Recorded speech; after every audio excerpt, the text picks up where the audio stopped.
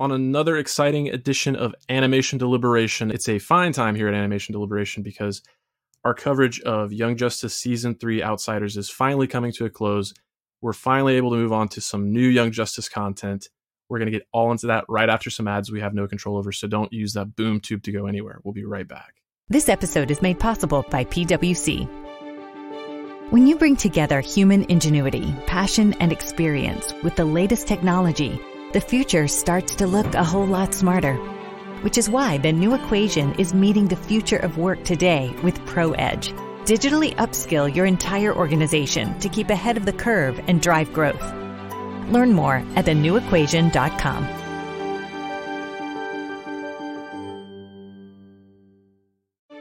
This episode is made possible by PwC. The future calls for digital transformation you can trust. That's why the new equation is business-led and cloud-forward, using secure technologies to drive tax-efficient solutions for today and tomorrow. It's how people and technology work together to transform transformation.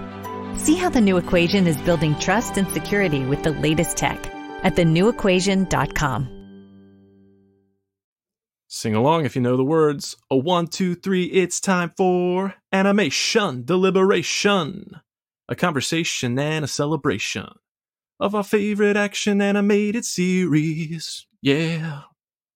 Welcome back to Animation Deliberation, the podcast that takes action, animation, and cartoons seriously, but not too seriously. I'm your host, Jay Scotty St. Clair, and I am joined by the sole member of my quote-unquote team here, Zuhair Ali. What's up, Zuhair? How are you? I'm staying whelmed. How about yourself? Doing good, doing good.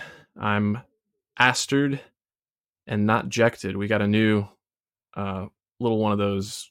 We've got whelmed, astered, and now jected. And there's one other one that I feel like I'm missing. What is it? Trot? Yeah, trot.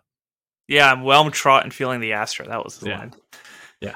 And now we've got jected, which I don't want to get too far ahead of myself, but that was one of my favorite parts of these episodes we're going to be covering. With that in mind, we're covering episodes 22 through 26, the final 5 episodes of Season 3 of Young Justice Outsiders. So before we get into the nitty-gritty of these proceedings, we will do a little bit of housekeeping, including the next of our 5-star reviews that we're going to read. So, Zuhair, what have you got prepared for us? So we got one from Staying413. I've really enjoyed listening to the What If episodes. Made me remember how much I loved Young Justice. Looks like it's time for a rewatch so I can listen to the recaps. It is always time to watch Young Justice, whether there's recaps or not. We're just happy that you're going to be listening along to us. So thanks for the review, and thanks for listening. Yeah, definitely. Thank you, Stang. And thank you to everybody that submitted those 5-star reviews. We look forward to reading more of them in the coming weeks here. Ain't no thing but a review from Stang. Nice. Well done. Well done. All right. So let's just get right into it. I kind of told you off air that I feel like these 5 episodes, you could kind of take the first 3 and kind of bundle them together, and then the final 2 and bundle them together, because the first 3 really work into conjunction. I don't know why I'm having such a hard time with words right now, but they work in tandem together to tell us basically the conclusion of this story with the Light and their partnership with Granny Goodness and the various arms of the incognito Justice League, for lack of a better term, all that kind of coming to a close. And then the final 2 episodes are really just more character driven, especially in terms of Artemis, but we'll get into that. So just picking up with episode 22, we got Antisocial Pathologies. Again, always appreciate the titles here. So while coming off of the rescue of Dick Grayson and Jefferson from Granny Goodness, Dick is not recovered quite as quickly as Jefferson has. He's in this like feverish state that has everybody in kind of dire straits. And then we actually kind of start to see the unraveling of the partnership between the Light and the acolytes of Apocalypse when they start to argue over what to do with Halo. And that's puts the character of Helga Jace right into the crosshairs. So, Zuhair, what were your big takeaways? I'm always attracted to the Batman side of things, so it was cool kind of seeing that family without their cows. So we got, I Mhm. think it's probably the first time we saw Alfred. No dialogue from him, but Alfred, Tim, Barbara, Bruce, all of them together, like making sure that Dick was okay. Like it actually looked like, you know, a family concerned for one of their sons slash brothers more than, just a teammate being injured. So we got to see everyone's level of concern, even though some were, worried over pancakes. But to see that Mm. little interaction was pretty cool to see. But oh, Jefferson's screaming match with them. Oh yeah. Like the explanation of the anti life thing was just one of those things that kind of went over my head. It's just kind of like, so you can control them.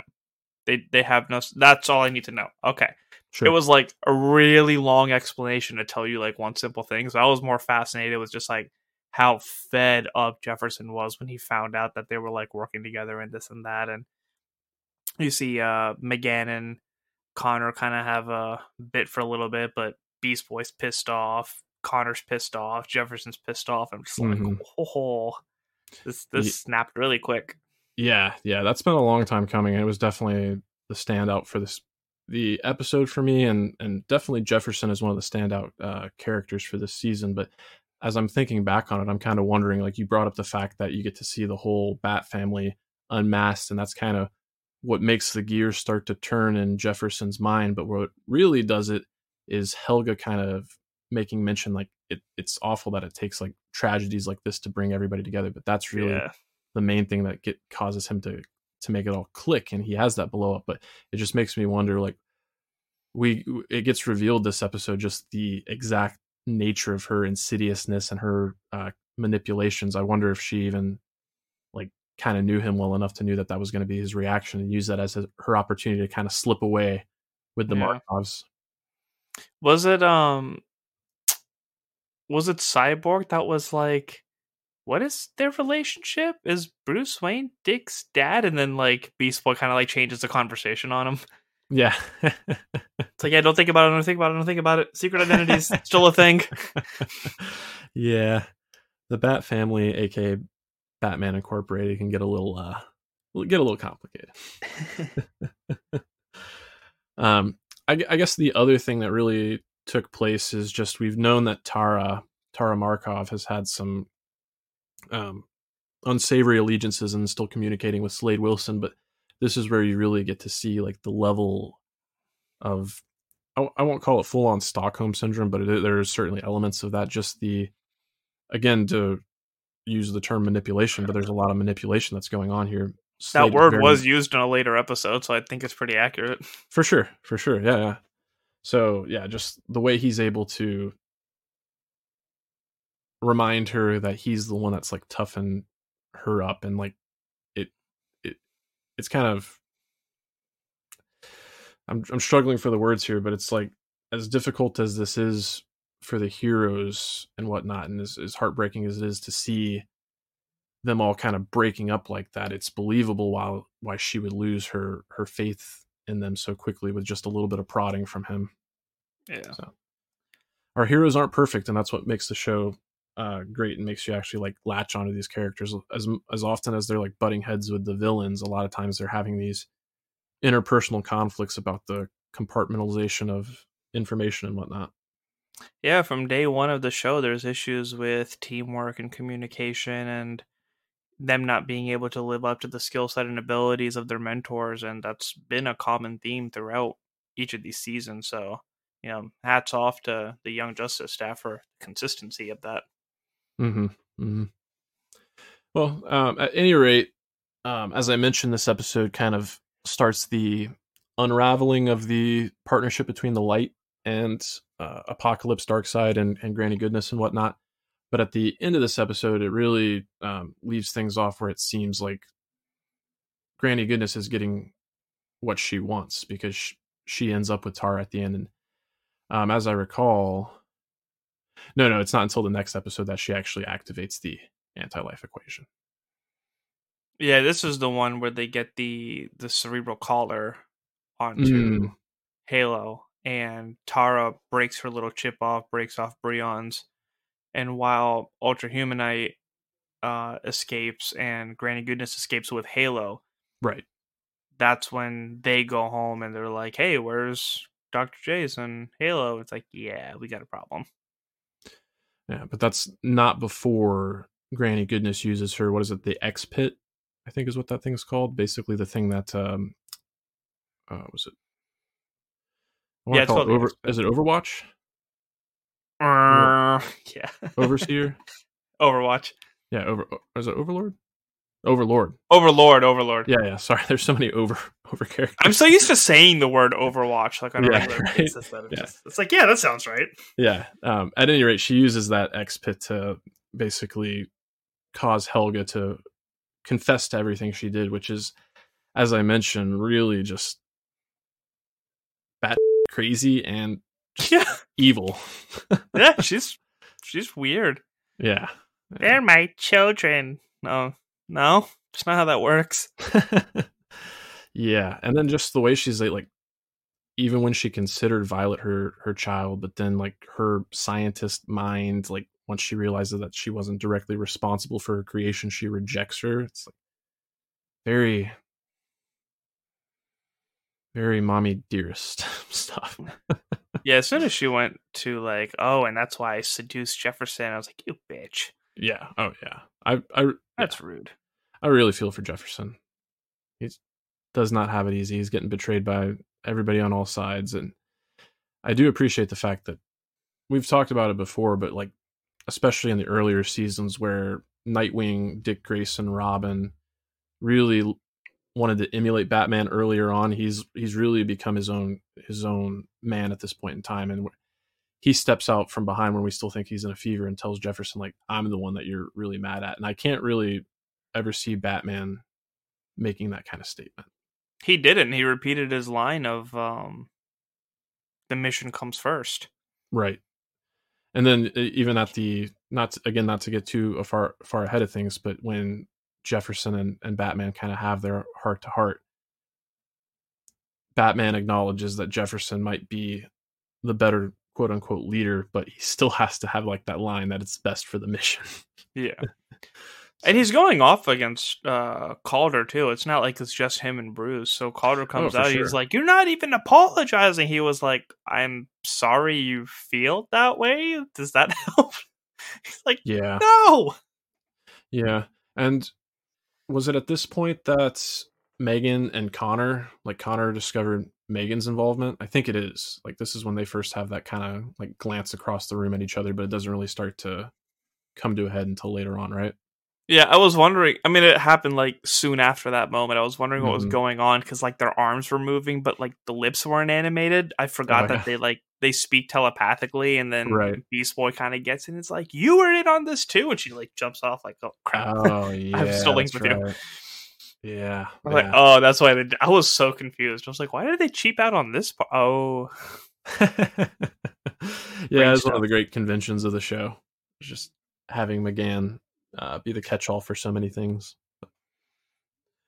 Anything else you want to say about antisocial tendencies, or anything you feel is worth bringing up?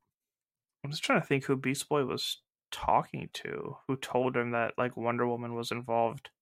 Was it Calder? No, it was Barbara. Was it Barbara? Yeah. Because they were coming at her too. It's like people should know like not to get too involved, and they always call her out too. Yeah. And she's much like Dick, she's one of the ones that actually like, even compared to Calder, like you said, Calder kind of doesn't take the blame. He says, "We're sorry that it made you feel this way, but at the end of the day, this is what needed to be done." Barbara is much more empathetic, and I don't think it's until the next episode again, but she kind of has that moment with Batman, which I really appreciated, where again he's bringing up it's what's best for the mission, but she's like, "Whose mission is it? Seems like it's your mission because everybody on this covert team is one of your former proteges." Yeah. Everybody's been trained to listen to him. Oh, it's like, oh snap. Yeah. I'm so glad it was Barbara. I love the characters in this show so much. Mm-hmm. They're all so perfect. Agreed. Alrighty, so I think we can move on to the next episode, which is Terminus, which I just want to get it out of the way. that whole sequence with Nightwing and his fever dream, imagining playing video games with Kid Flash, one of the best moments of Young Justice ever. I was so delighted. I had the biggest smile on my face, was just laughing. And again, that's where we got that whole ejected, ejected, ejected, You know, ejected when they're beating all the parademons. Oh, so good. the coolest thing about it was that, like, before they went in on the mission, it didn't click to me that it was the OG team that was together. Oh, me It's neither. just like, oh, cool. Calder's working. Okay, Tigers is there, McGann is there, Dick's there. And then, like, when they went to think, I was like, oh, crap, that was smooth. It just totally slipped my mind that it was, like, the original crew until it hit that action sequence. And I was like, oh, that's tough. And then, like, same as you, it's like I had the big smile. It was such a beautiful moment. I thought this was really cool. But then when everybody was like, hey, we felt and saw everything you just saw, it was like, oh, that's rough. Mm-hmm. Mm-hmm. Yeah, it is. Like, I just wanted to give them all a group hug. Indeed, indeed. If only we could. If only we could boom tube there and give him a hug. But just getting back into the proceedings of what's happening with the larger conflict here, they don't really waste much time with Granny Goodness actually being able to activate the anti-life equation and basically use Halo as this conduit to. What do they say? She reverses her polarity or something like that. Something like that. Okay. Yeah, so basically the signal starts to get emitted throughout the I'm not going to say multiverse yet, but the universe, and it takes out the League members pretty quickly, and that kind of puts us in that position where we have to have that OG team that you're referring to. And then this is where Vandal Savage is the one that actually tells them where to find Halo, right? Yeah, he just shows up in Titan's Tower and he was like, this is where you find him. It's like, what's the catch? It's like, just tell him that I'm the one that sent you. But Right. in What's regards to the the catch? Justice League, it's important to point out that they were going to rescue like hundreds of metahuman teens. Hmm. I think it was like 300 or something like that.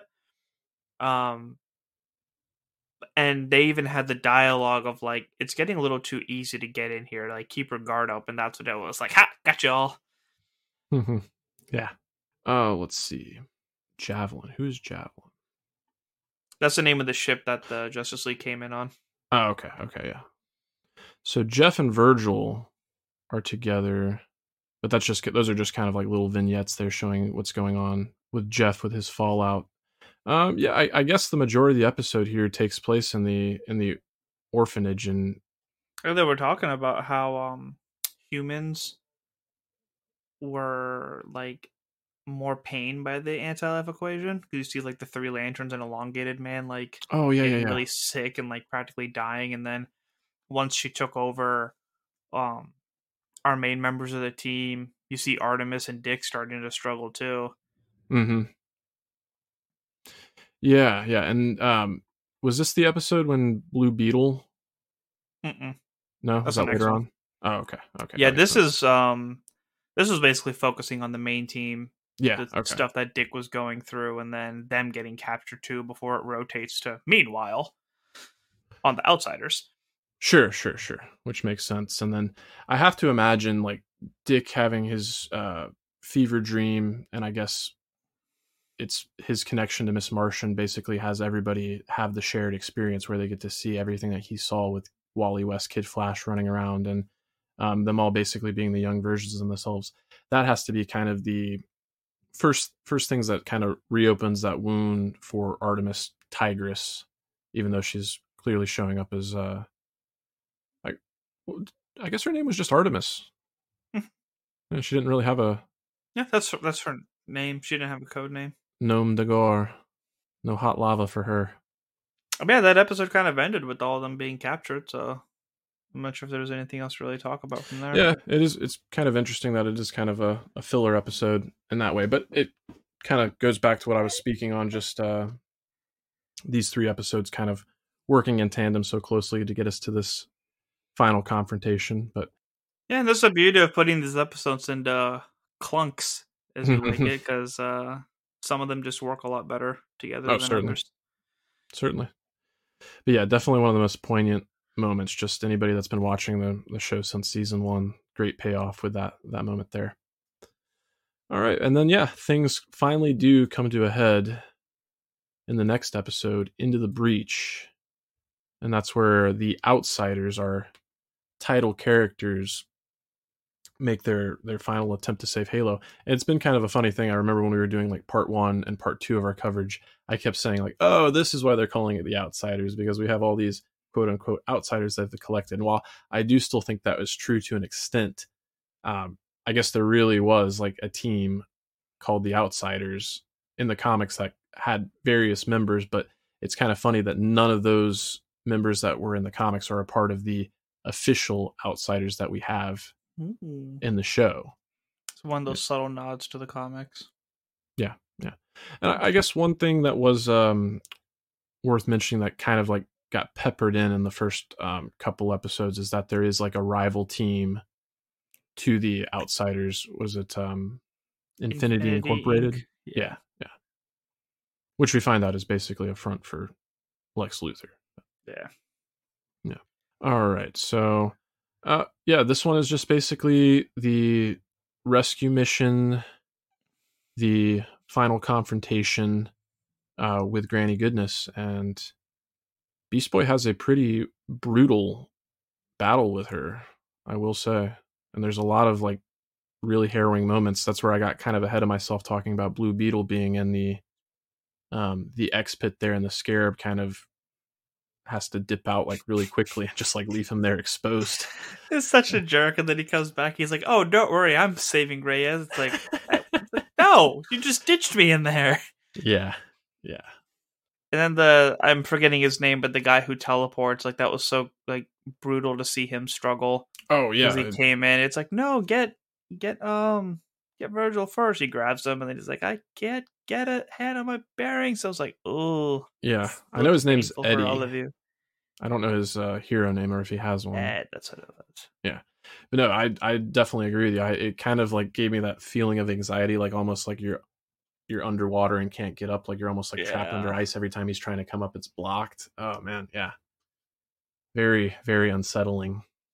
I don't know what was worse, like being stuck in that or getting pummeled by Granny Goodness, because man, the amount of concussions that Beast Boy was supposed to have after that, especially when he was a snake and kept getting his head bashed into the wall and the blood was splattering, I was like, ugh! Yeah. That doesn't look fun. It was rough. Yeah, and then when he turns into like the alien creature that we don't recognize at all, you can still see that his eye is so incredibly swollen. I feel like I've seen that one a couple times. Have we? We might have. I think it was the last season when they were on space. Rimbo or something like that. Yeah, that would make sense. Okay.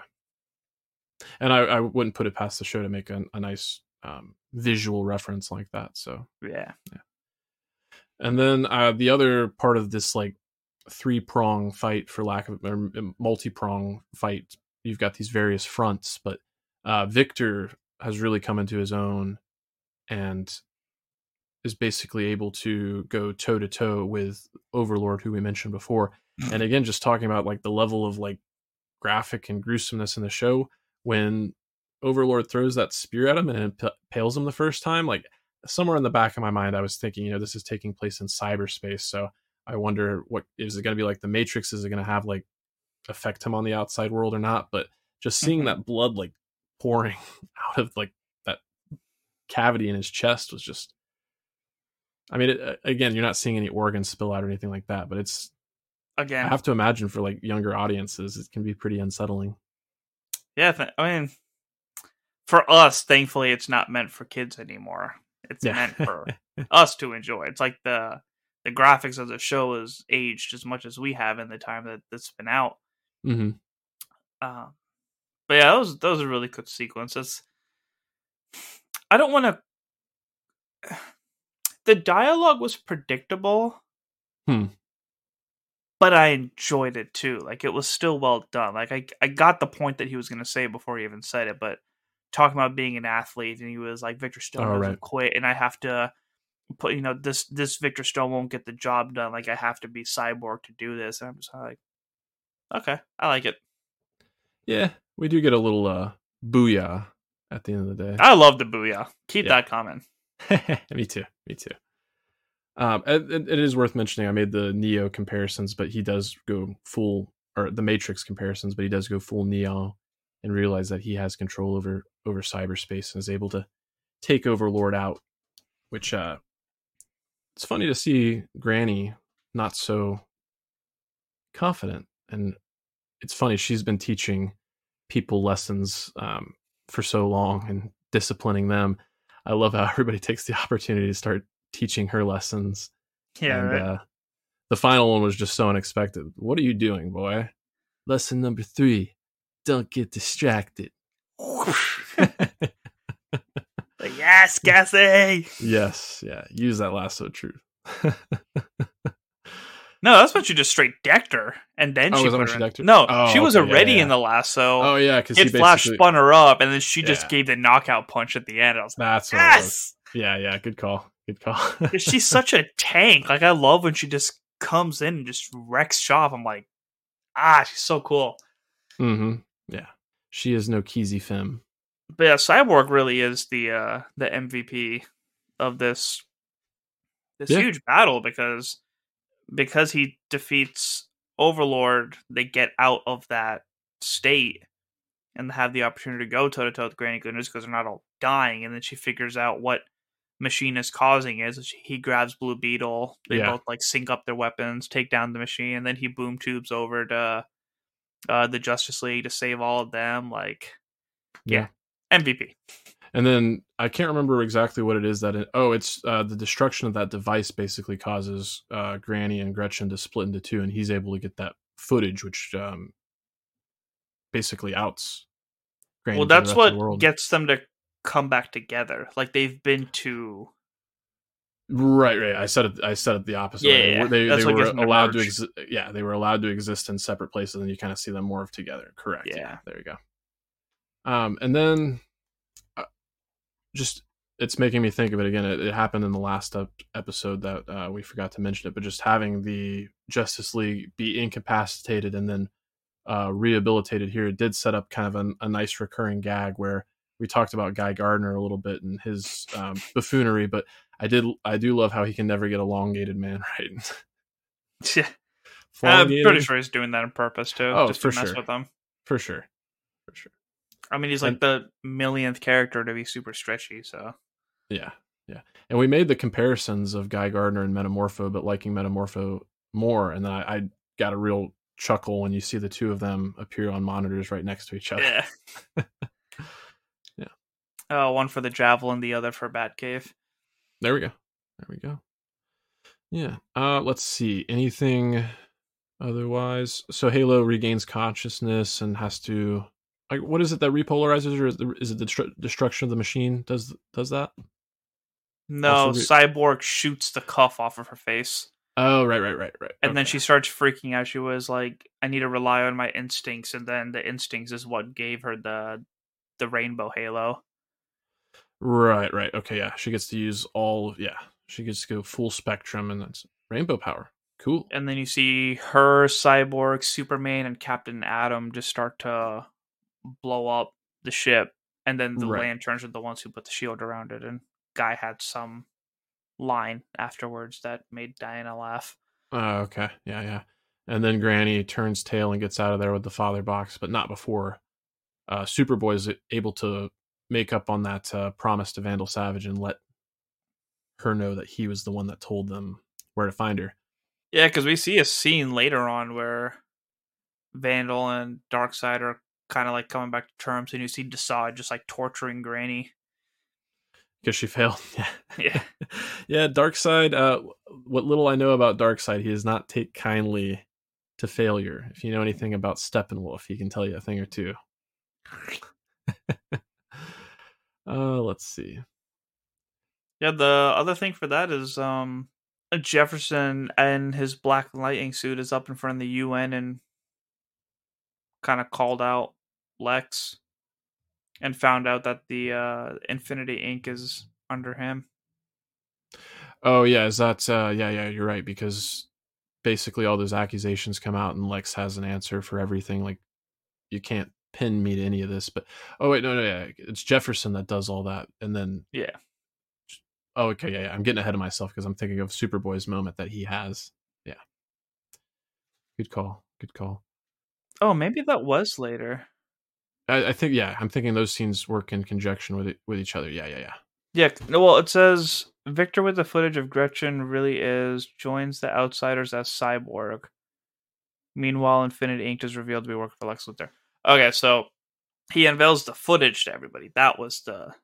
was the UN thing, and that's when Justice League started looking good again because they rescued 300 kids, and then they were trying to like put goodness media or whatnot, and they were like, "Oh no, like these are the same effects that we use in our show all the time. Like this was totally like not a real footage." It's like that's not how that Yeah, works. because Good Studios made that show that Gar was appearing on with the Yeah. Clamulons. I can't remember the name of the show, but I remember the Clamulons because Kid Flash appreciated the Clamulons so much. I'm so um, excited to find that helmet.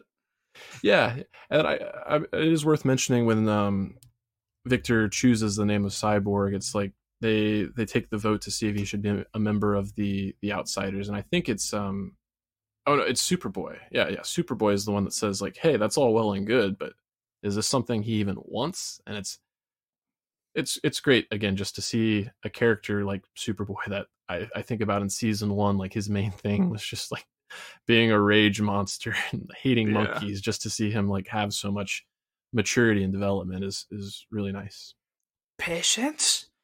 You always talk about patience.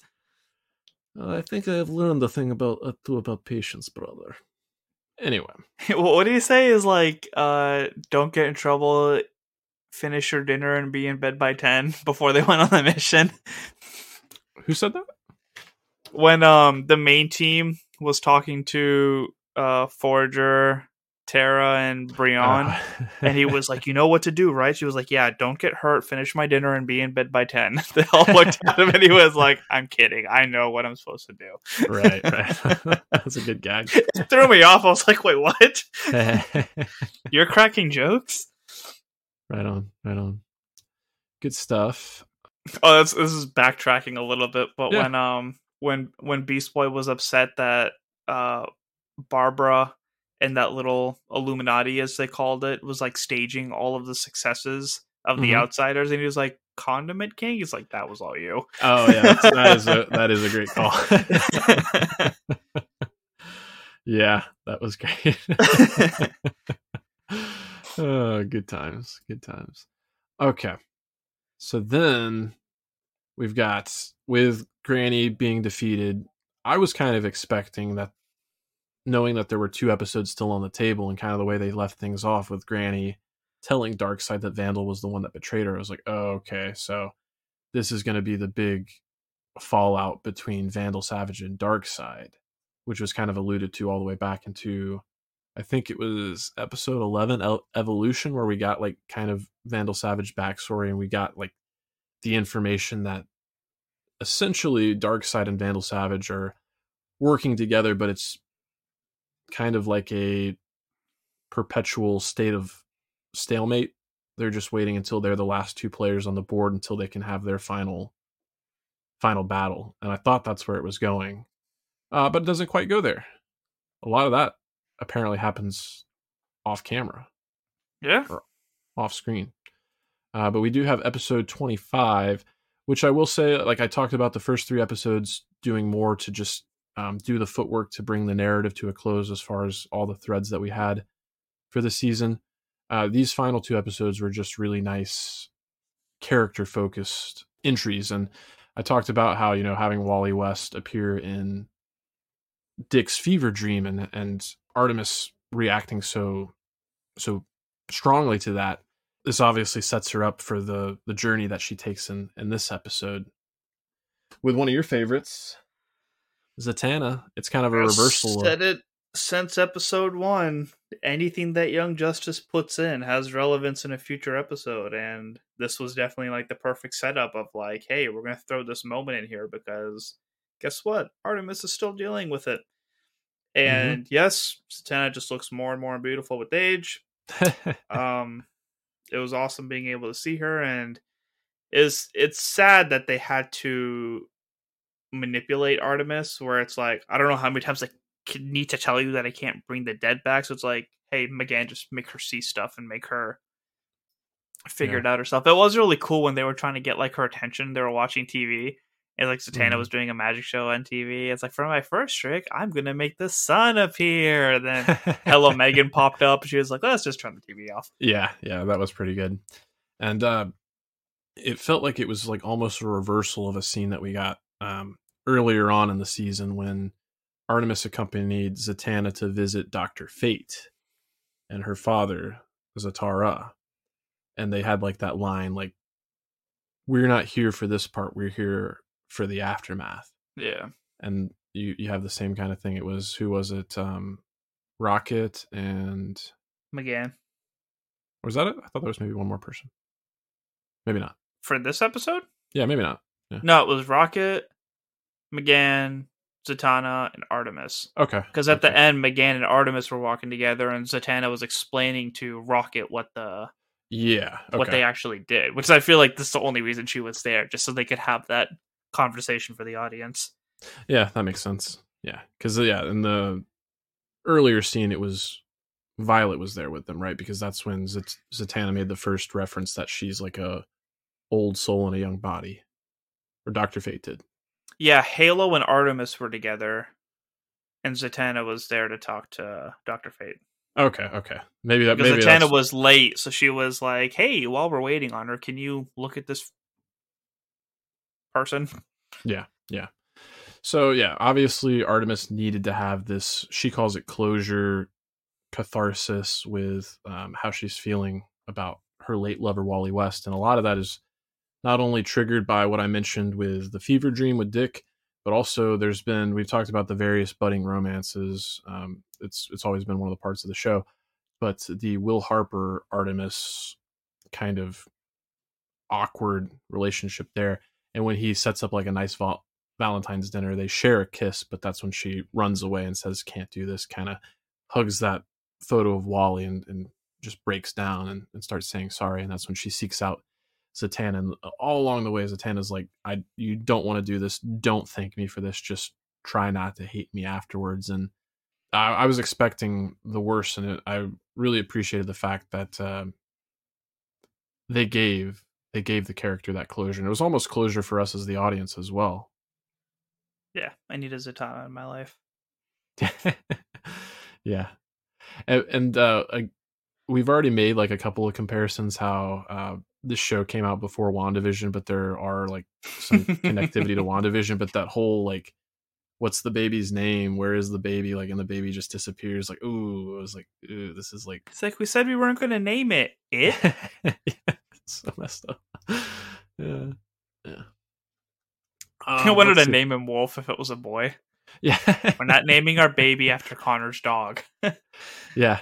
I'm actually glad that you bring up Wolf there, because I guess on the other side of things, outside of Artemis's journey she takes there, the other side of the thing is Forager gets to have a little adventure with Superboy where he gets introduced to Geranium City, and that's where we get to go back to season 1 and Superboy's origin with the Genomorphs. And so they've apparently got this whole city that they've been, I won't say thriving, but they've been existing and not been interfered with. What's that? Just vibing. Yeah, vibing, not thriving. But Double X, the leader, he starts to kind of call Superboy out. He's like, and that's what actually reminded me the line about Wolf, where he says, "Yes, our brother has a habit of collecting strays wherever he goes, because he still sees him as an individual." But when they say stray, like Wolf pops his head up and is like, just kind of sits over with them too. Yeah. It's interesting. Like, I never thought about it as that much of an issue. Like, I thought they just wanted to live in peace. I didn't realize they like actually wanted to be out in the open. So it's like, when he was calling him out, I was like, have you ever had the conversation with Connor about this? Because I'm not sure he entirely understands how you feel. Like, you can't be mad at him for something that he never knew you guys wanted. Y'all are the telepaths, not him. Yeah, that's fair. And what was the one telepath's name? Craig? Like my Craig and friend, Karen. My oldest, Karen. I forgot about Karen. I was like, yeah, that looks like a Karen. It's like, Forager, say hello to Karen. Yeah. Yeah, but Craig had the cutest face when he was my oldest friend. He just had the little like squinty eye and smiled, and I was like, "Aw." As cute as a xenomorph can be. Yeah, right. uh, It was really cute how they were just like sitting and having coffee and stuff like outside in the cafes and just going grocery shopping, just doing normal things as xenomorphs. yeah. And I know you'll probably get a real appreciation out of this, but with the character Forager, as much as I like him, with the whole concept of Fred Bug, I'm glad that Forager can just be Forager and we don't have to deal with Bug so much anymore. I'd rather not deal with either of them, but sure. Oh, you're not a fan of Forager either? Just learn a freaking pronoun. They have a strong sense of identity, okay? Forager. Yeah, I guess the other thing that was, or the other story arc that was taking place there is the Markovs, Tara and Brion get to relink with their brother for the first time since Tara had been kidnapped and Brion had been exiled. And I feel like most of that is kind of set up for the next episode, but it is what it is. Yeah, so moving on to the next episode. Yeah, why not? Let's just go for it. Actually, before we do that, I did want to mention with Will Harper having made this little like date night for he and Artemis. He put Harper in charge of Leon, and you don't get to spend a ton of time with them, but it is a nice little moment. Wasn't Harper, it was Violet. Violet Harper, excuse me. That's fine. I think we did that last time too, but there's Harper, a lot of characters to keep up with in this show. Oh, for sure. A lot. And Harper didn't really come back, as I recall. But yeah. No, I haven't seen her yet. Yeah. It's Violet Harper that's doing the babysitting. I'm glad you mentioned that, because we forgot about the whole Metron part of this. Yeah, that's why I brought it up. Yeah. So what he shows up, he creates a boom tube that takes Cyborg, Violet, and Leon to his realm. Again. Yeah, where he basically tells them, he kind of pulls a Jace a little bit, a Helga Jace, where because my technology has persisted through you and you've evolved into something else, you're now my grandchildren. I like how every time they open their mouth, it was like the mother box and father box sounds. It's like, what are they saying? Yeah, that was interesting. Yeah, that was really interesting. Yeah, but then Beast Boy was sitting there, doing the like various shape shifting and whatnot, and Leon was like, again. I was just waiting for Beast Boy to get tired of it, and kudos to him for not getting tired of it. He kept sticking with it. But then, of course, after they get Boom Tube back, first thing she says is again. She has no idea the concept of like what danger she was in, even though Metron was pretty quick to point out that he was not going to do anything to her. So, and they got home. She's like, "How did it go?" It's like, yeah, that was a pretty normal night. Just relieved that Leon was fine. Right. Yeah. Don't tell mom the babysitter got boom tubed. And that was a really quick trip too, because Beast Boy was still as a monkey. Like, he didn't go ask for help or try to figure out what happened too. They just came back. He was like, Yep. Good old Beast Boy. Okay. Yeah, so we made the allusions to the final episode here, episode 26, titled Nevermore. And we talked about how Brion and Tara were visiting with Gregor. So this is apparently the first time Gregor has left Markovia. And in his absence, we get a character who we had not seen since like the first 2, 3, 4, 5 episodes. Bedlam. First part. Yeah, the first part. Bedlam, their uncle, has staged a coup and reveals himself as the new king of Markovia and disposes young Gregor. So that puts our heroes in the position of having to mount a counterattack. Who's the psycho dude that broke him out of prison? Count Vertigo? Was it Count Vertigo that got him out? Yeah, he like goes into the prison, takes out the guard, and then I knew his uncle and other dude get taken out. Okay, that makes sense because I knew, because Luther knows that the king's not in the country anymore, so it's like, all right, execute. Oh, okay, yeah, that makes sense. Yeah, okay. Yeah, because I knew Count Vertigo was in the proceedings, and the main reason I remembered that he was there is because Nightwing got to throw his. Is there a better term than baton for that weapon? I think they're just batons.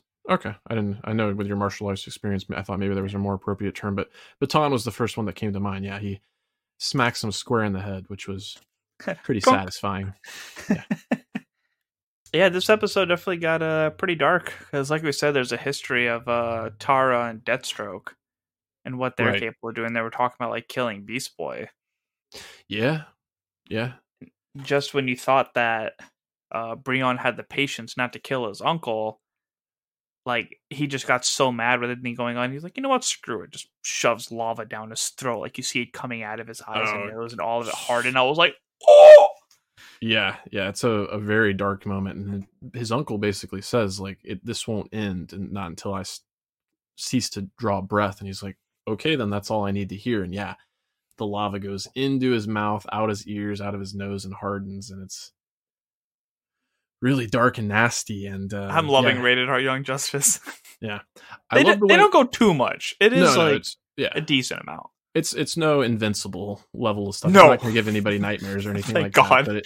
But it's still very effective, especially based on it's the escalation of what we've seen up until this point. And I did love the way they play it because I felt for Breon so much. We'd seen so much growth in him actually develop that patience. He went from being a petulant would be younger prince to an actually capable hero that can actually make good judgment calls. And it really broke my heart to find out at the end that he was actually subject to persuasion by that. I can't remember the gentleman's name, but the one that basically steps up and says, like, this is a king. This is a man that takes action. This is who we need. And he's revealed to be the newest member of the light as well. But just seeing everyone's horrified reactions when he turns around and thinks he did something good, and not a single person, not Violet, not his sister. He even offers his sister. He's like, all you have to do is support my reign here, and I'll forgive your crimes. And she says, I can't do it. I'm willing Yeah. to. We both need to turn ourselves in. And Halo, she could have been the queen, but she was like, no. She just goes and hugs Artemis. yeah, Nightwing and Superboy were just like, dude, you crossed a line that we don't even talk about. yeah, It's like, fine, Nightwing, get your team out of here now. yeah, yeah. It's tough. I mean, yeah, I think about the hot lava joke, the romance with Violet, just all the fun times we had with Breon along the way, and it really wasn't his fault. He was entirely manipulated. I guess the tendency was there, and I don't know the extent of this. I guess I should look up his name. Bazovi. Ambassador Viad Bazovi. Is that it, Bazovi? I don't know how to pronounce his first name. It's Zviad. Zviad. But he described his power as like he kind of influences, like because he compared himself to a marshal. He was like, I can't take over anybody's mind, but I can like get them to act on a certain urge. So there was a deep part of, well, probably not that deep because how aggressive Breon is, Sure. but he basically just narrowed in on that and got him to push that emotion. Yeah, that's fair. There's enough dialogue there to where, as I'm saying, he was manipulated. He couldn't have been manipulated if there wasn't that capacity somewhere within him, right? Yeah. Yeah. Because they say that his brother is weak, but he's the one that actually has the power and the ability to. Yeah. He's only 16 minutes younger. Is that enough to? And I actually think that, I mean, outside of the scope of the show, like I do think that's a fair argument. What this, but that's we could get into whether or not monarchies are even a valuable form of government in this day and age. Fair. Yeah. And I guess to have a strong enough military, because that was a point for them to bring up. It's like you have access to the whole military. Indeed. But we did have the return of Helga Jace. Like when he said he didn't want to see her, it was my first instinct that was who was going to be who walked in the door. But I thought about it for a second. Maybe Violet or his sister might try a final last ditch effort to rehabilitate him or something like that. But I will be curious to see. The show has a tradition of like when we enter a new season, it kind of starts off in an entirely different place. And this season aired in 2019. Now it's 2021, so that's a good 2 years. There's always something that stops them from moving forward too. So it's like that time gap is pretty. Yeah, it's one of those things. Accurate.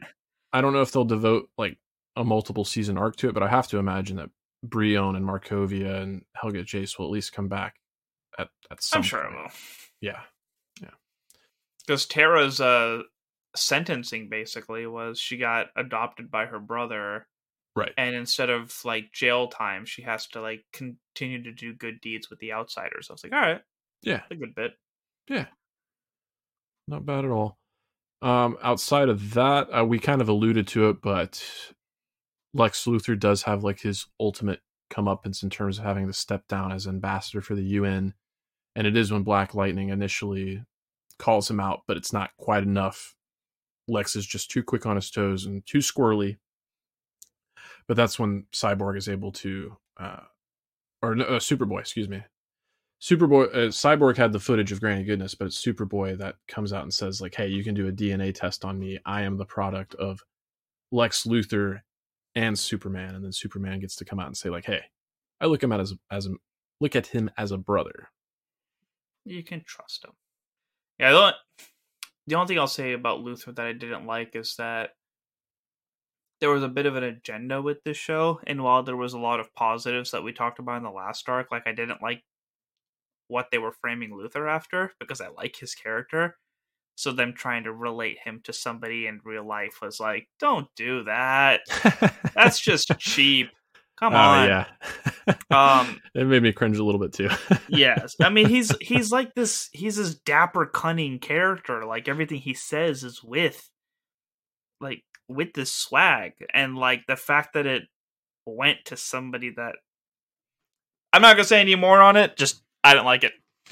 Yeah, I think that's totally fair. And they set up the character nicely, and that was a bad deviation. So I'm hoping they get him back on track to like what we like about that character. I'm sure they will. I'm sure they will. And I won't say I was full on disappointed, but I guess I was a little surprised that they didn't use that like as an opportunity to bring Gordon Godfrey back into the fold. I'm sure we'll have more of him this season. Oh, I'm sure we will as well. But on the subject of Superboy and him having that, nice moment to follow through with what the conversation he was having with Double X and the Xenomorphs, where he's able to acknowledge his brothers as well as acknowledge his own truth. In that, we kind of talked about how he and Megan were kind of on the rocks. Like one of the through lines throughout the season is their engagement. And she tries to give back the ring. And, she's mentions the fact that he brought up the fact that she, tried to manipulate him mentally in the past. And he says, forgiving is not the same as forgetting. Exactly. And he actually asks her to apologize. He asks her to forgive him. And just a really nice heartfelt moment where they can have their ideological differences, hash it out, and then realize that they're still the most important people in each other's lives. Power couple, am I right? Oh yeah. Goals. Right? Anything else? I just got the last big story after that. What's that? So we just got the big story after that. The big story? Yeah. In terms of what? We're back to having just a Justice League, a covert team, and now we have a new leader with a great speech. Yeah, I can't believe I almost flubbed on that. How can I forget? Yeah, I thought we were just like wrapping it up on a big note. No, that was somewhere. Yeah, I had that in the back of my mind. But yeah, I was gonna say we talked about how Jefferson called out the members of the Justice League, and Aquaman kind of had that opportunity to be like, "Hey, we're sorry about the way it made you feel." This is where it gets to come full circle, and he and Diana both step down as chairman for the league. And who do they nominate? None other than Jefferson Pierce. Well, even Batman was like, I don't have a vote. I'm not in the Justice League, remember? And then he just told him, he was like, dude, you're either in or out. It's like, no, yep. Batman Inc. And Barbara pointed out. So, yeah, you're the only one that calls it that. Mm-hmm. He was like, he didn't even want it. It's like, that's why we need you. Now, that's cool because he was like the ethical voice of reason. He was just kind of like, dude, we're gonna do this the right way, and even if we win, even if we lose, we're gonna lose doing it right. And that, I mean, his speech was great. I love how much like everyone reacted to it. But even before the speech, before Jefferson even got there, when Nightwing was like, "I'm surprised everyone showed up," and Batman was like, "You'd be surprised how much respect you command." Hmm. Ooh, that's a great development over this time. Yeah, and just speaking to the title of the episode again, like Nevermore. I have to imagine like that's part of Jefferson's speech where he's like, if we're gonna do this, we're gonna do this the right way. We're gonna be in out in the light, not that light, but the Yeah, actual sunlight, and we're gonna be a beacon of hope. So again, with season 4, I don't know what kind of time jump to expect, but I'm kind of optimistic. As much as I like the like covert operations and the subterfuge that are involved with Young Justice, it would be kind of nice, at least if in the first arc, or it doesn't have to be the first arc, like just a good solid chunk of episodes, we can have the team forthright without any factions or anything like that, and kind of harken back to maybe some of the early times in season 1 where you just had this tight knit unit. Not yeah, that they're not tight knit now, but their various branches are widespread, and you can tell just in this podcast episode getting confused over character names because there just are so many. yeah. I'm hoping that we get to see more of the characters that we have instead of more new characters. Totally fair. Totally Like, fair. I want to see more Static. I want to see more Blue Beetle. I want to see more Wonder Girl. Kid Um, Flash. I need more Kid Flash. the more Kid Bart, Flash. the Bart version. Yeah. I want the Jason Todd story to be expanded on. Oh yeah, yeah, I want Karen's baby to be expanded on. yeah. No, I'm glad you bring up the You just said his name and it lost me. What? Jason Todd. Red. Yeah, the Red Hood. Yeah, yeah. They When we were on the island with the League of Shadows, there was that nod to it, and they just never picked that up. I'm trying to think. Were there any other seeds like that were planted? That and Damian Wayne. Oh yeah, Damian Wayne. That's right. Yeah, good call. And then it's not in the same vein, but I we talked about it off air. But with the credit scene gags, with that whole Lobo's finger watching it grow throughout the It credits, and then finally grows.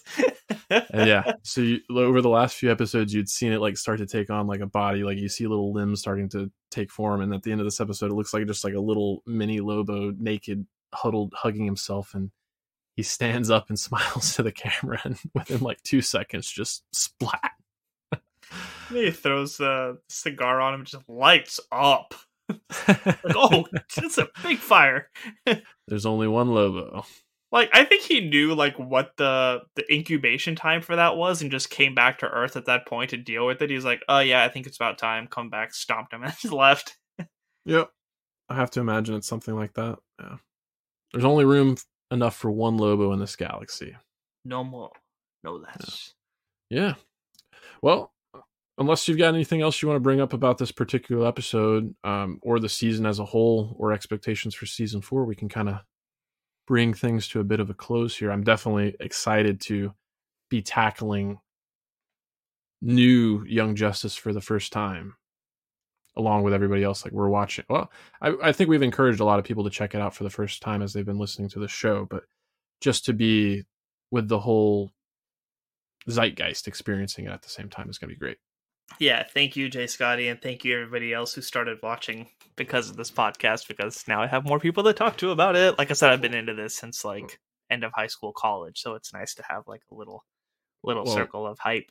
the true thanks and appreciation go to you for recommending it and being willing to offer your insights into such a stellar show. Yeah. We got more stellar shows to talk about. But to end it up on, so it was really cool at the last scene with the cafe, like everybody hanging out unmasked and just like chilling out, having a good time, all that stuff. Do you know what a Legion flight ring is? Because the last scene is somebody Oh. like pouring coffee, and it zoomed in on that ring, and because it was an L, I thought it was like something Luther related, but I'm looking it up right now. It says a Legion flight ring, and apparently it's a group of younger heroes that Superboy was apparently a part of. Oh, okay. I don't know Legion Flight specifically, but I know the Legion of Legion of Superheroes was a thing, and Superboy Mon-El, the Mon-El version of Superboy was definitely I don't know if he was a founding member, but he was definitely one of the most prolific members of that group. But no, I'm glad you looked that up because I've only watched it the one time. I thought it looked like a flash ring. I thought it Hmm. was maybe planting some seeds to more time shenanigans with one of the speedsters. Yeah, there's been quite a few different publications for it. Uh, who are Yeah, these? from what I understand, they kind of most of their operations are off on the far reaches of the galaxy. It looks like a bunch of younger people too. Yeah. Um, Supergirl, Starboy, Invisible Kid, hmm. Superboy, Phantom Girl, Lightning Lad. That's a cool name. Lightning Lad. I do like that. Ultra Boy, Monel, Lightning Lass, Oh, Lightning Lad, Lightning Lass. Okay. Timberwolf. Yeah, I don't know any of these people, but yeah, I Hmm. guess it's a tease for things to come. Well, yeah, we know the subtitle for the season is Phantoms. So we got Invasion, Outsiders, and now Phantoms. Bum bum bum. I wonder. Phantoms. By the way, I'm loving Megan's new look because she's still like a white Martian, but she's not bald anymore. She actually has like the long red hair. I was like, ooh, that looks pretty. When she's in her like human form? No, like in season 4, like on one of the like, because like when Oh. you scroll over to it on HBO Max, like the first picture is her and Superboy, and she's still like white Martian with her outfit, but she's got like long hair. It's like, ooh, that's a nice Oh, look. interesting. Okay, so does she still have like kind of like the protruded brow that we've been seeing? Yeah, Okay. yeah, Very good. Very good. yeah. I think there's like 5 episodes out as we're recording this. Yeah, 4 or So 5 sounds right. we'll record those as a clunk and then try our Yeah. best to go on a weekly basis, time permitting.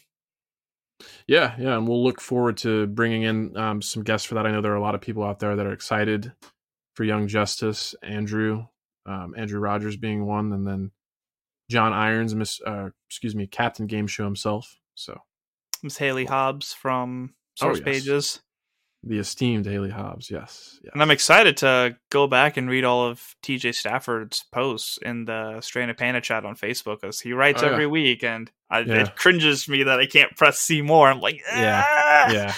yeah. Kudos to TJ for all the feedback. He's sent us a few emails as well as Aaron Dimming. So I think I mentioned when we first resumed our coverage of season 3 that we'll do kind of a catch-all on all the feedback we missed out, and we can do that before we dive into season 4. But thanks to everybody for listening. This has been a really fun ride, and I couldn't be more excited for season 4. I'm glad we're finally here, and I apologize for the delay. Let's do this. Yeah, whether you're a panda or you're just a casual listener, we love you and appreciate you. Yeah. So as far as plugs go, I will mention with Matthew Fox at the Star Wars Universe podcast, Disney Plus just dropped. It's a little bit after Halloween now, but they did their Terrifying Tales, their Lego Star Wars special there. So I talked with them about that, and they'll have that out later this week, as I understand. So stay tuned for that, as well as everything we've got going on here at Animation Deliberation. Zuhair, anything you want to let the people know about? To tease everybody on that show, give me a thumbs up or thumbs down. What'd you think of that show? All right, so full Just give me transparency. thumbs up, thumbs down, because nobody else can see it. Okay. Yeah. Worth watching? Yeah, you just wanted the simple thumbs up or thumbs down, but at the end of the day, yes, there's a lot of kiddie stuff in there, but I think that the overall jokes make it worth watching. It's 46 minutes, so if you're a Star Wars fan, there's enough in there for it to be worth it. Cool. I'm excited to watch that and listen to it then. You For still need to watch Visions. Still need to watch Visions. Still need to watch Visions. I still need to finish watching Cowboy Bebop. I'm a little more of a time crunch because you guys did Visions. Like, I'm trying to prioritize Cowboy Bebop so we could have an episode about it out before the live action. Sure. And then it's going to be the first time we talk about something live action. So I'm trying to prioritize that a little bit. But yeah, definitely need to finish Visions. And also, like, non-podcast related, there's been a lot of Boruto spoilers going on, so it's just kind of like killing me to not be caught up to that. So I'm trying to add that into the mix whenever I need a break from like whatever we're covering. That's the one that's a spinoff of Naruto, right? Yeah, it's like okay. everyone's grown up with kids and stuff like Okay. that. Okay. Cool. We need to do Demon Slayer after the next arc starts up, and Okay. the My Hero movie, something we got to cover soon. That Oh was yeah. I'm planning on seeing interesting. that next next weekend's going to be a busy weekend at the movies for me. I'm planning on seeing Eternals, Yeah, My Hero Academia. it made millions overnight, and it's like the #1 movie in the world right now. Oh, I heard. Yeah, it's really refreshing to see that anime is starting to have like that stronghold in the casual audience. Um, but yeah, no, I think I'm going to try and see Eternals, My Hero Academia, and I might actually try to squeeze in another viewing of Dune just because I noticed its drop this weekend was a little bit more than I wanted. Even though the sequel's guaranteed, I just want that movie to do well because I loved it so much. So I had to cuss at somebody in the theater because it made me so mad. oh no, Because like at AMC, you have reserved seats, right? uh-huh. And so we went to go see My Hero on a Saturday, and go in, and there's this family, his dad and his 2 kids, and they were in my seat. This is like the 3rd time in the row this has happened too. Like, you pay for your seat, sit in that seat, There's try a not to reason they're cuss. reserved. Yeah. And I walk up to him and just kind of stare at him dead in the eyes, and he was like, "Oh, are we in your seats? Do you need us to move?" And I was like, damn well you're in my seats. I was like, no, it's fine. It's an empty theater. I'll sit slightly over. And of course I sit behind like these 3 just obnoxious teenagers. And there's always that scene in anime movies or show where there's a cutback scene and the hero has an emotional moment. Yes, it's a little cringy. We've seen it a million times, but like, they would not stop snickering and laughing and they just were not being subtle, like in the slightest. A couple of times, like I tapped the back of their seat, like, hey, calm down. Yeah. Getting louder, more annoying. Like I can't pay attention to the subtitles because I'm looking at them. Yeah. So like I got up, slammed my foot down, got like, I grabbed onto the seats and got between their heads because I was behind them, and I was like, you guys are really fucking annoying, and like pushed their seats up, grabbed my stuff, and like went to the other side of the theater. Oh wow. Yeah. Yeah. I love theaters. I love the movie experience, but guys, just please don't be an asshole if you go to the movies. Just sit in the seat you paid for. Be considerate. Keep your phone off. Like, if it's escapism for anybody else, like it is for me, like just be a good human being. Don't be that guy that I just want to strangle in the back of a theater. Agreed. Preserve the movie theater experience. If there are so many streaming platforms, if you don't want to treasure the movie going experience, you can always watch it at home. And on the subject of phones, like I know emergencies happen or whatnot, but you can excuse yourself and exit the theater if you absolutely have to check your phone and take a call. But that's my little soapbox there. Yeah, like if you can text back, it's not an emergency. I'm sorry. Yeah. If it's an emergency, you run out of there or you call. Yeah, exactly. All right. I think that's everything that I've got. Sorry to end it on that obnoxious PSA, but God, did that get me fired up? Because I'm just going to think about this movie and just think about how much I hated those 3 jackasses. I have not had that bad a movie going experience. I don't think ever. When I went to see Justice League, there was a similar instance where there were like some 12, 13-year-olds where I could just tell they weren't even being like, I guess they weren't like ragging on the movie or anything like that, even though it's not a great movie, but just the volume and frequency at which they were talking, I was like, okay, this is going to annoy me. So I just moved myself to another part of the theater. But yeah, there's a couple of times where I've been like I think the only time that I don't even want to say fume, but there was a point where it's like there was a quiet part of the movie, so I yelled, "Turn off your phone," because like it was a dark movie and you kept seeing his light at like full brightness go up.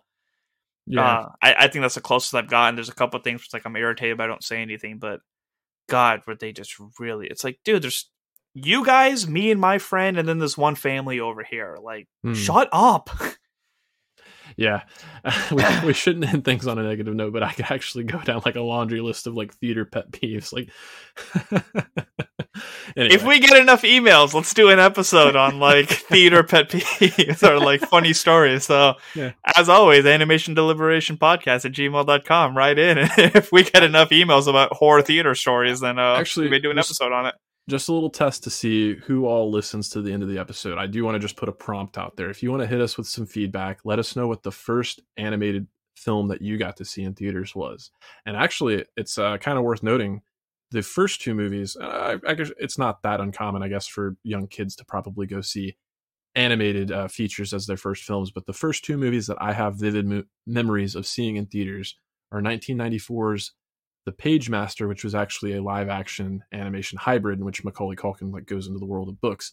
But then I also got to see Toy Story, which is fitting because we just did, we didn't mention it, but we did do a reaction to the Lightyear trailer that's out there. So stay tuned for that as well. So let us know, what was the first animated feature you saw in theaters? I can't think of anything before the Pokemon movie. Oh, well, okay. That's a good one. I mean, I'm sure I have, but that's the only one I can remember. That was like 1999? Yeah. Okay. I think before that, because the Lugia one was called Pokemon 2000. Oh, right. Okay, maybe 90. It couldn't have been That movie aged very well. I haven't seen it in years. Oh! They were going to say you haven't seen it. I'm like, huh?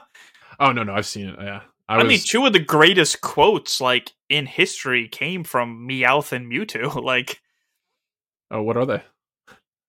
oh, I gotta look it up. I was gonna say, as far as Pokemon goes, like I'm an original 150 that generation, but once you get past that, like once that movie came out, that's when I won't say I aged out of it. It was just just other things started to occupy my attention. But we are definitely in the weeds at the end of this episode. So thanks everybody for tuning in for this long, and continue to tune in. That's TOONIN. Stay whelmed. Thank you for listening to the Animation Deliberation Podcast, a proud member of the Stranded Panda Network. If you would like to contact us, you can email animationdeliberationpodcast@gmail.com or follow us on Twitter @animationdelib1. For this and other great shows, you can visit strandedpanda.com or join the great community that is the Stranded Panda Chat Facebook group at facebook.com/groups/sbchat. Tune in next time, and remember, stay whelmed. This episode is made possible by PwC. When you bring together human ingenuity, passion, and experience with the latest technology, the future starts to look a whole lot smarter. Which is why the new equation is meeting the future of work today with ProEdge. Digitally upskill your entire organization to keep ahead of the curve and drive growth. Learn more at thenewequation.com.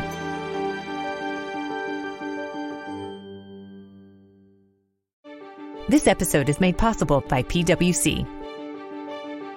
The future calls for digital transformation you can trust. That's why the new equation is business-led and cloud-forward, using secure technologies to drive tax-efficient solutions for today and tomorrow. It's how people and technology work together to transform transformation. See how the new equation is building trust and security with the latest tech at thenewequation.com. This episode is made possible by PwC. When you bring together human ingenuity, passion, and experience with the latest technology, the future starts to look a whole lot smarter. Which is why the new equation is meeting the future of work today with ProEdge. Digitally upskill your entire organization to keep ahead of the curve and drive growth. Learn more at thenewequation.com.